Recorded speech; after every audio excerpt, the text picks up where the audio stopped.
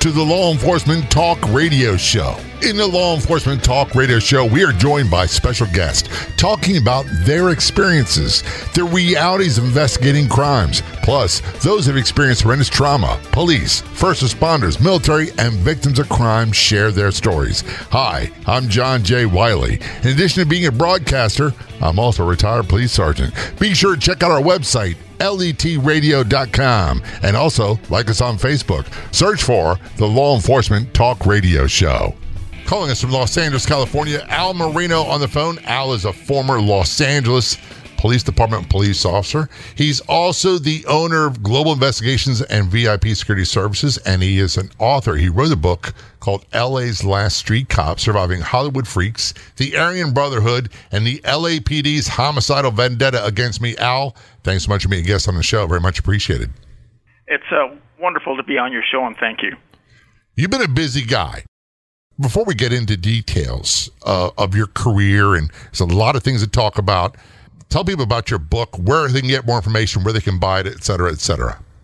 Well, it's on Amazon, and just click on, the title, LA's Last Street Cop, and, the information will come up, and you can go ahead and order it from there. Excellent. So do a Google search for... I found it easier just to type in LA's Last Street Cop, and it pops up on Google. You find it that way. What is the book about? It's about your career, obviously. Correct. It's about a story of a kid raised in the hood. In my case, it was in South Central Los Angeles, and it bordered Watts. And we were raised in a home under 800 square feet with 11 kids. We were the poorest, family on the block. When I went to school, I had both an undiagnosed case of dyslexia and dyscalculia, which is a neurological problem where you have problems reading and ciphering out, arithmetic or math.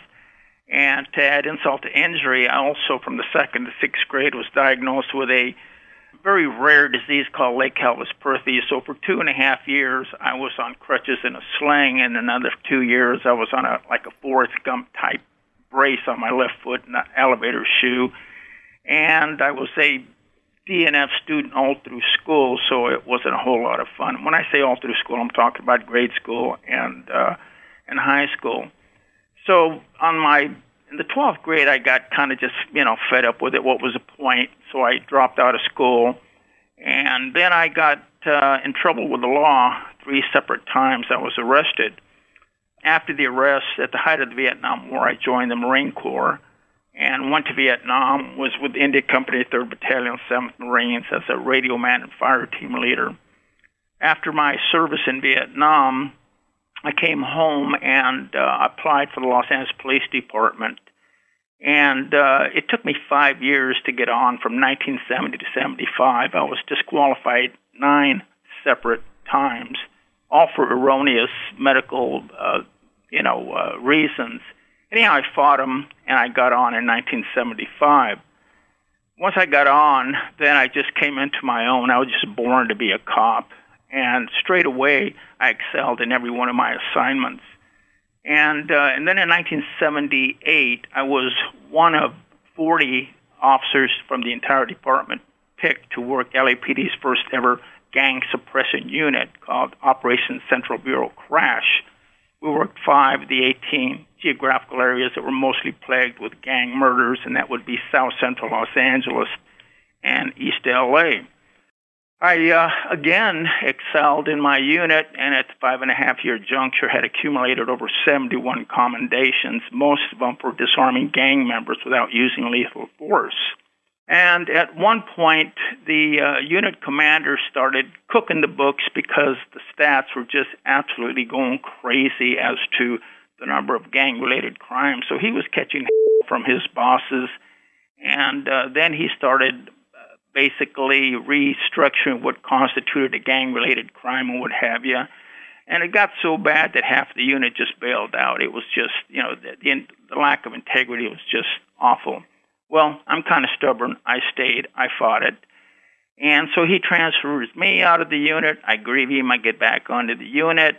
And he calls me in his office and basically says that, I'm done. So I went before the board of, I went to the bureau commander, and because I needed some kind of backup, and I told him what was going on in the unit, and he said, "Okay, Al, we knew what was going on, but nobody would have the reproductive organs enough to come up and tell us. Is there anybody that'll support your allegations?" And I says, "Well, we have 4 supervisors, and 2 of them came forward, and they threw their careers under the bus because they backed me up."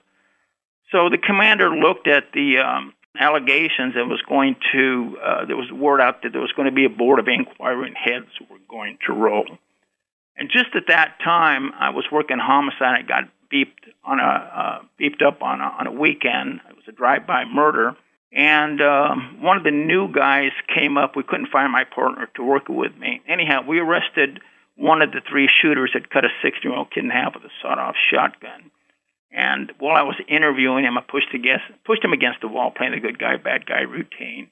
And the new guy that had come into the unit just basically said that I had physically assaulted that arrestee under color of authority, and that he was going to the old man with it, which was my boss.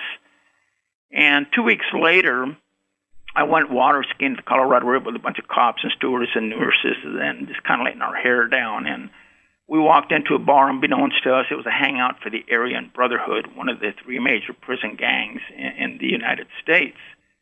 So we said, we better get out of here. And as we were leaving, this one guy came up, grabbed me. His name was a.k.a. the Skull Crusher, that had just been paroled from prison for cutting his wife's head off with an axe.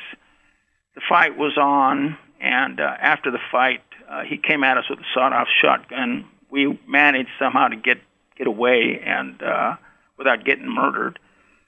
So the lieutenant got these 2 allegations that I'm talking about, the off-duty fight push of the gang member, and ordered a internal affairs investigation.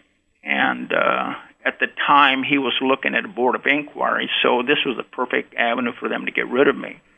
So they got internal affairs involved, and they skewed the investigation, and the Board of Rights was equally as dirty. And prior to getting fired, during the investigation, 2 of the IED investigators interviewed the ex-convict at his home in Ontario, California, and he told them that he had found out through Emma, the unit that I was working, and that he was going to kill me.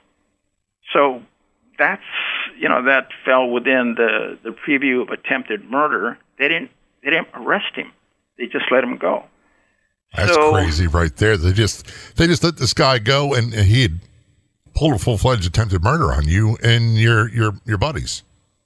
Well, yeah, principally myself, but what is extraordinary about this, Jay, is that when he told them to their face that he was going to murder me, he satisfied basically the statute for attempted murder, which means is that you take an overt act in the commission of killing somebody, and astonishingly, they didn't take him into custody. Well, we're going to take a short break. We are talking with Al Marino, former LAPD. He's got a lot to tell you. This is Law Enforcement Show. Don't go anywhere. We'll be right back. I want to tell you about a product, actually a line of products, that have changed my life dramatically. Juice Plus health products. I know many of you, like me, are skeptical about claims made for these nutritional supplements. However, these Juice Plus products have made a world of difference for me. The simplest, cheapest, least expensive product they have. As a result of taking it, a chewable berry flavored product, I've had full night's sleep every night and 0 leg cramps. I know, doesn't seem like a lot, but getting good night's sleep and having a stable mood helps me quite a bit. You can get more details about Juice Plus products at letpops.com. That's letpops.com. And for those of you looking for a great business opportunity, check out letpops.com.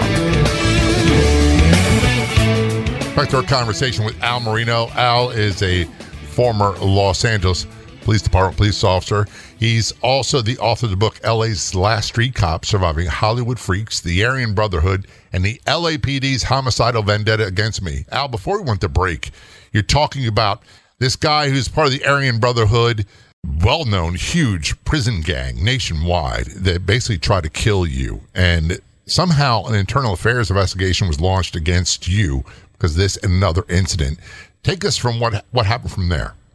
Well, after the internal affairs investigators interviewed him because of the off-duty fight at the Colorado River, like I said, part of their interview was basically to, find out what happened. But this ex-con was on parole, so he started obviously, telling them lies and saying that I had struck him, and it wasn't warranted and what have you.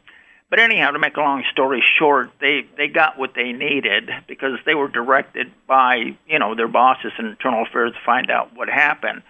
But what is extraordinary about it is that once the ex-con told them that he had gotten their buddies, which is LAPD, which is the Mexican mafia, to find out where I was working, so that he could kill me. And it sounds extraordinary, and if I didn't have the documents from IAD, I couldn't blame anybody if they didn't believe it. It's not that far-fetched. People that have, I've had death threats against me that came through the Baltimore City jail and supposedly contract hit and everything else. And for the outsider who's not in law enforcement, it sounds bizarre. And I'll admit, for some people that work in law enforcement, it sounds crazy. But for me, you tell me this, it doesn't sound bizarre at all. What strikes me as odd is how does the Mexican mafia get involved in this and basically contract this guy? Well, it's a well-known fact. I worked gangs for 4 years, and I was, I'm a court-tested expert, superior court as a gang expert. And of the three major godfathers in the prison system throughout the United States, you have LAPD, which is the Mexican mafia, controls all the Latin gangs in all of the U.S. Then you have the Aryan Brotherhood that basically controls all the skinheads. And then you have the Black Guerrilla family that controls all the black gangs. So the Mexican mafia and the Aryan Brotherhood, they kind of have each other's back. And they help each other in their, in this sort of malfeasance in what they do. And so the Aryan Brotherhood, this prison gang member or ex-con, the guy that I got in a fight with at the Colorado River, asked them to see if they had some sources they could find out where I worked. And they found out that I was working gangs. They told the Aryan Brotherhood and this Aryan Brotherhood gang member, and the hit was on. So the department, instead of doing what they normally do under an extraordinary circumstance like that, is where they would automatically get our metropolitan division to basically watch me 24/7 and my family as well. Then they would get robbery homicide division to initiate a investigation, get a wiretap, and once he was ready to do what he's going to do, they would have the guys from our another specialized unit called SIS, follow this guy 24/7 and take him into custody. They did nothing. Zero, which is just absolutely shocking. Would it be safe to say that, I don't know what vernacular they use in Los Angeles, but in Baltimore you had people who were the golden boys or the golden child, and then you had the troublemakers, and then we called them real police. And the real police weren't brown nosers. They didn't do any of that stuff, but they're oftentimes in trouble with the administration. And they weren't because they were doing bad stuff. It wasn't because they're criminals, none of that stuff. It just, they weren't going to toe the political line, and they often found themselves in trouble. Would that be a fair description of how you were? You nailed it, Jay. That's exactly what happened. Prior to the I call it the Colorado River incident with the Aryan Brotherhood off-duty fight that we had, and then pushing that gang member after he had cut a 14-year-old kid in half with a sawed-off shotgun. The lieutenant was catching from City Hall, the mayor's office, and upper management because the statistics were going completely crazy. What I mean by that is that the number of gang-related crimes in the city were just absolutely going crazy. The city of Los Angeles is acknowledged as the gang capital of the world. Oh, yeah. So they get, what the department does is that they handpicked 40 super cops for the entire unit to work and to, create a gang suppression unit. But the math wasn't right at the jump. I mean, you have over 450 gangs in Los Angeles with anywhere from 60 to 70,000 gang members. So you got 40 super cops versus 4 divisions of gangs. We were doing a terrific job. But so the lieutenant starts cooking the books, rewriting the structure of what constituted a gang-related crime, and that's where I just couldn't stand it anymore, the lack of integrity. And that's when I went to the bureau commander, kind of like a Serpico thing. Roll over the department for doing something that is just shocking, and I paid for it with my job. And that's, unfortunately, that happens. That happens far more often than people realize. And before someone gets a wrong impression, and they think of, like you mentioned, Serpico or Princess City or some of the things. In my police career, I never encountered a dirty cop. And when they made themselves known, they were arrested or fired. What happened far more often was you had cops who were doing a good job, that were doing their job, got in trouble doing their job because they're dealing with the hardest core criminals out there. And if they didn't toe the party line, they wound up butting heads with the admin, or we call them the gold brim hat guys. And oftentimes they were shuttled off to lousy assignments. They were transferred out of great divisions, great departments, great units that they worked hard to get into, or were fired. Well, listening to you, it's just abundantly obvious that you know exactly, how the system has worked. And again, evidently, it just isn't in Baltimore. I mean, I guess it's through all the major cities. If you get a hardworking cop with a pure heart about putting his life out on the line, 24/7 for his community, then you see some malfeasance in the job, and it just doesn't resonate with you because that's not the way law enforcement is supposed to be. So, you stick your neck out, you report the malfeasance, and, rains down on you. Yeah, so it's done all over the U.S. It sure is. And Los Angeles is kind of a bellwether city. You mentioned earlier, it's the home of all the gangs, and they have their control over gangs throughout the United States. We're talking with Al Marino, former Los Angeles Police Department police officer, and more. This is the Law Enforcement Show. Don't go anywhere. We'll be right back.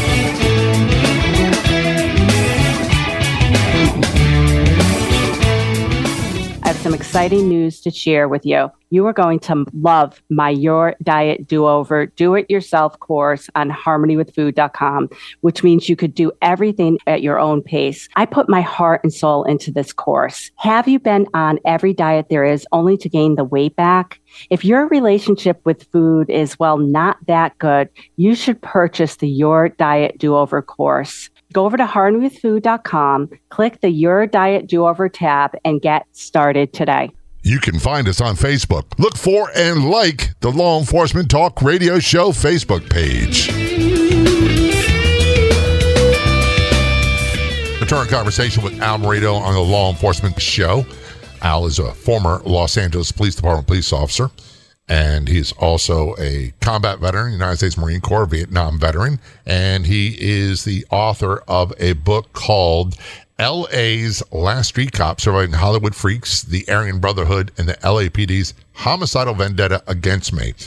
Before we went to break, Al, we were talking about, and I've seen it, there are reports of it happening forever, and we've got reports and articles on our website. Just go to letradioshow.com of crimes being downgraded. And this is something that comes from on high. People forget, and here's a little basic lesson in civics. Most police departments are run by the mayor. The mayor picks their police commissioner. The police commissioner promotes the staff that he or she wants, that are going to toe their line, and all the orders come from the mayor on down. It doesn't start a street level cop will work its way up. It's the other way around. And when crime gets too crazy, I'm not going to name cities right now, it is not uncommon for them to say, Part 1 crimes, which are the violent felonies, and Part 2, Part 3, we're going to downgrade them as much as we can, from assault and robbery to just assault or to a theft. And little things like that, while they may not seem like a lot, when you've got a massive organized crime problem with gangs like LA had back then and still does, and the numbers are being cooked, that's a real problem. Well, it is indeed. Shockingly, after I was fired, they got these two alleged victims, one being a murderer that cut a kid in half when I pushed him against the wall when I was interviewing. There was no injury. It was just like what you see on TV. You push a guy and you leave the room, and then your partner is supposed to go, hey, you better cooperate with us. Yeah. And then the other situation is where I defended myself against this shotgun-wielding madman, and so that was the department's two victims, and they fired one of their historically ever hardest working cops because I blew the whistle on the corruption, which is just, to this day I still can't get wrap my head around it. I love the Los Angeles Police Department, but there are some bad players in upper management. So my problem is not with the men and women that are putting their lives out, on the line 24/7 for people they don't even know, and a lot of people that don't even like them.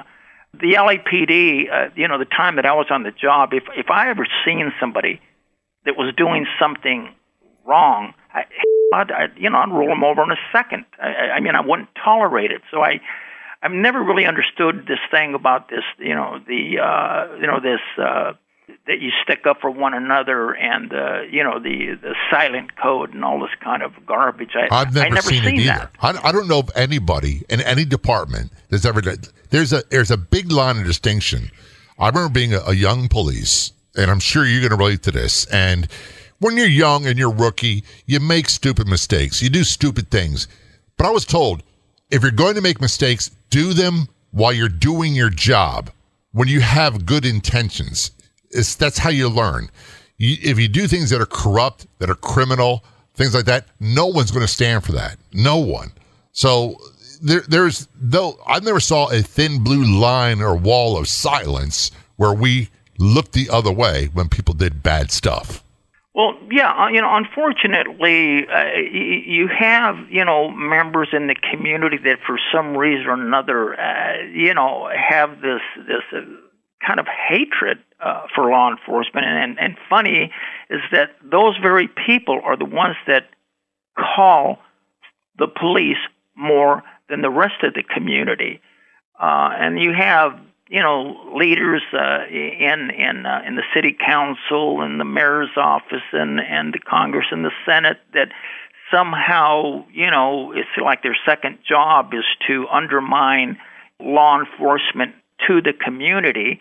And I've never really understood that. It's just, like I said, not to to go over the whole thing, but if I had ever seen somebody that was doing something that I thought would stain the efforts of our brothers and sisters out there, busting their butts for us, I'd roll them over in a heartbeat. Yeah. So I've never really understood that. I haven't either. And these politicians that do that, I'm of the mindset or the belief that I learned a long time ago that in order to get elected to office, you have to create an enemy for the vast majority of the voters. And then you are the solution for that enemy or that threat. And when all these politicians and activists are so anti-police and they say the police department is causing all the problems in the community and everything else, none of them offers a solution. Saying, okay, if the police department's a problem and we get rid of all these cops, then what? None of them have an answer for the then what. So it's all, I think it's a ploy that they use to get elected. That's the only reason they do it. Well, it's job security. And if they keep these, these people that we're talking about, if they basically, when I say job security, is that if they were to be genuine with the public and talk about what law enforcement really does for the community, they wouldn't have a job anymore. It right. just, but it's just, I just can't say enough about what's going on today with our law enforcement. I mean, you see what's happening in New York and some of the other places where you're getting the community that is disrespecting law enforcement, to the degree that they're doing today. And then if the officers do anything, they're done. They're gone. You are. And that comes from the top down. And I find it nauseating when I see some of the videos, for example, where they had the thing where they're throwing water on police and milk. It made me sick to my stomach. We had a very basic philosophy. And that philosophy is we respected everyone until they changed the tone of the conversation. And then there was no backing down. So to allow someone to assault you in any way, shape, or form or any level, and then to back down was sacrilege. You did not do that. And the reason we did not allow that is because being a police in most cities, you're like in a fishbowl. When someone does that to you on a post, and you can be that post every day, and they'll see you 5-6 days a week, if someone sees you doing that, then they're more apt to increase the level of violence against you. Well, no, you're entirely correct. You hit the nail on the head. To add insult to injury, now you have this whole thing about these sanctuary cities that are embracing folks that are not supposed to be here, illegal aliens, and some of them have actually murdered Americans, raped folks. I'm not talking about the entire community, but no. What I'm saying is that too many of these people, are getting a pass on this thing. And now with the Los Angeles Police Department, they changed their city charter where the police chief now is basically chosen by the mayor. Prior to that, it used to be the city council. So the mayor or the chief of police and his coppers were basically, they didn't have to worry about being politicized. But today, that's the way it is, and basically the chief of police will throw his own people under the bus to placate the mayor and maintain his position, and it's just not a good thing today. When you look back at history, there's a couple things that stand out about that. In Baltimore, in my case, years like in the 1800s, control of the department was taken away from the city and given to the state, and now the city has limited control. It's because of abuse by the city government. We had the same thing happen in New York. We've had it all over the United States. This is not just an LA issue. This is a national issue. And by the way, it's still occurring. We're going to take a short break, and we will be right back.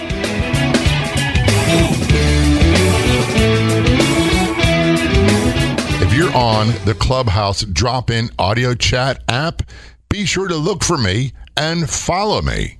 My name's John, the letter J, Wiley, W-I-L-E-Y. You can also search for @LET Radio Show. That's John J. Wiley, W-I-L-E-Y, @LET Radio Show on the Clubhouse drop-in audio chat app.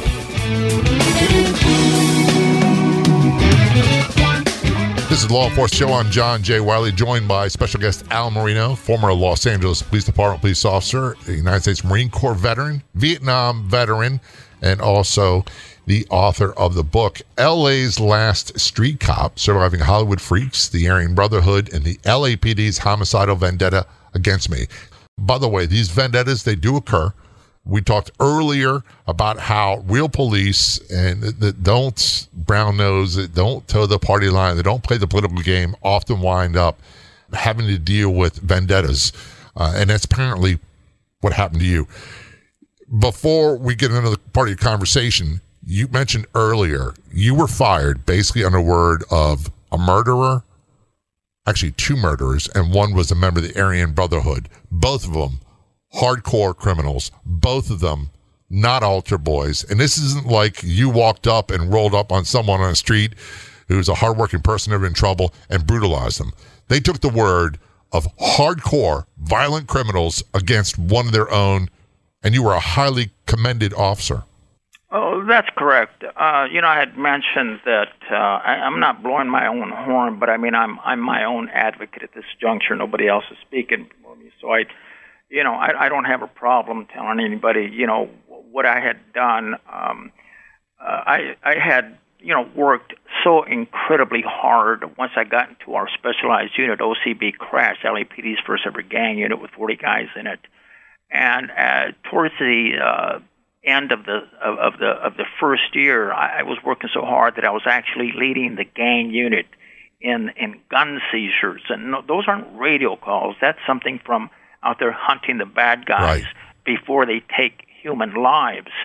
And there was one deployment period, which is our month. It's a 28-day, string of days, and I got into this hot streak where 13 days in a row, I arrested a gang member with a gun.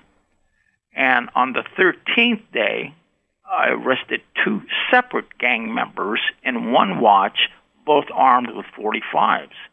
It got so incredible that my 2 of my 4 supervisors called me in out of the field, told my partner to wait outside, and told me, "Listen, Al, you are making us look great, but we're concerned about your safety because of this hot streak that you're in. Now, we know that you know your stuff, but you've heard of Murphy's Law, and we'd like you to kind of take a break, come inside for a couple of DPs, cool off, because we're concerned about you."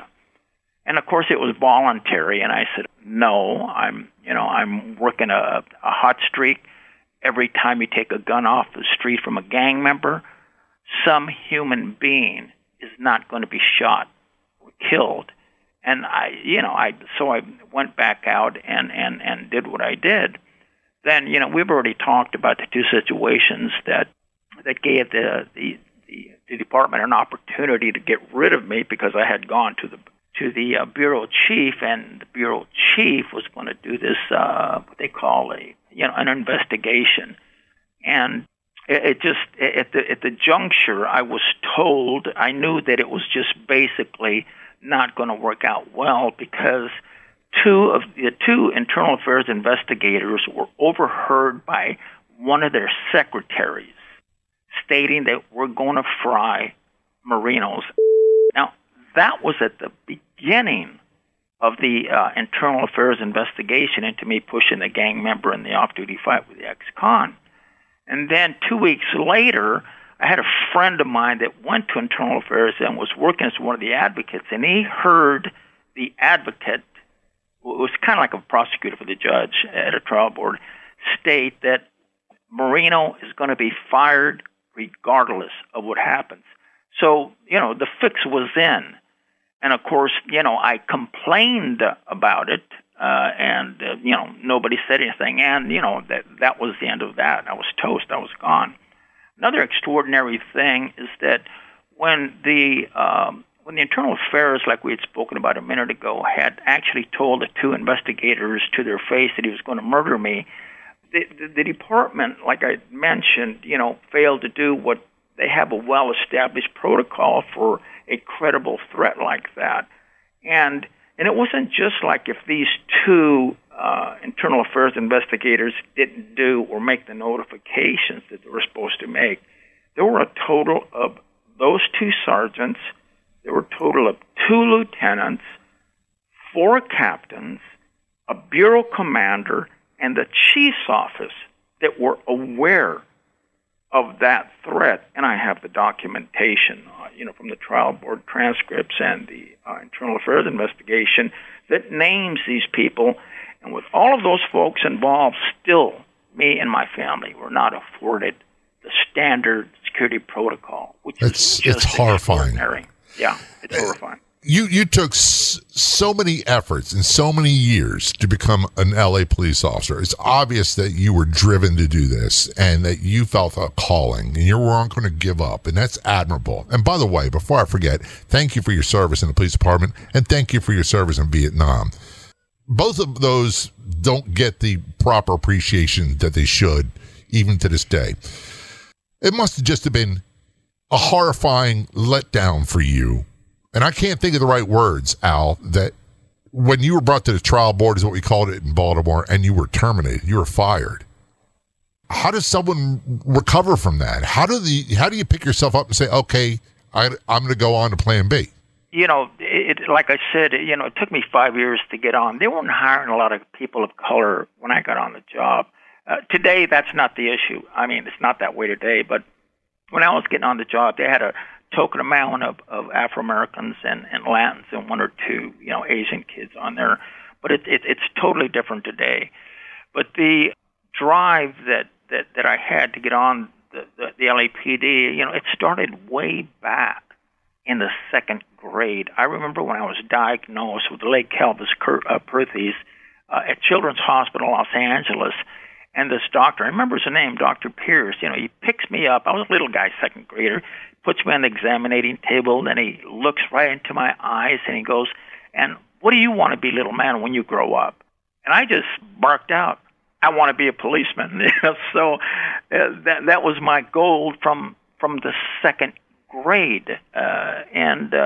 There's thank God that we have enough people even still today that still want to pursue that admirable and courageous career to protect the motherland, and its citizens from the bad guys. And it's just so when I did get fired, I mean, you talk about an honest, hardworking cop. They don't come any more hardworking, honest than myself. So, once I was terminated, those first 5 years, more so the first 2 years, I moved back home because I lost everything, and so I had to move back home into the barrio, which was, it was awful. But the reason I principally did that is because I was afraid for the safety of my mom and my brothers and sisters. My dad had already died. And Jay, for the first 2 years, and this is the God's truth, I would sit out in front of the, right on the street, sit in my car, armed to the teeth with a 44 and a 38, just scared to death that the Aryan Brotherhood or La Emma was going to come by and murder my family. And I had nightmares like that for 10, 15, 20 years. So it was just awful. I'm sorry you had to go through that. Again, where can people get more information about your book and order it? Well, you can go to, there's a website, laststreetcop.com. You can also get the book, LA's Last Street Cop, on Amazon. It's probably the simplest way to get it. Al, thanks so much for your service, and thanks for being a guest on the show. Very much appreciated. Thank you so much for having me on the show, Jay. I'd like to thank our guests for coming on the Law Enforcement Talk Radio Show. The Law Enforcement Talk Radio Show is a nationally syndicated weekly radio show broadcast on numerous AM and FM radio stations across the country. We're always adding more affiliate stations. If you enjoyed the podcast version of the show, which is always free, please do me a favor and tell a friend or two or three. I'll be back in just a few days with another episode of the Law Enforcement Talk Radio Show and Podcast. Until then, this is John J. Wiley. See ya.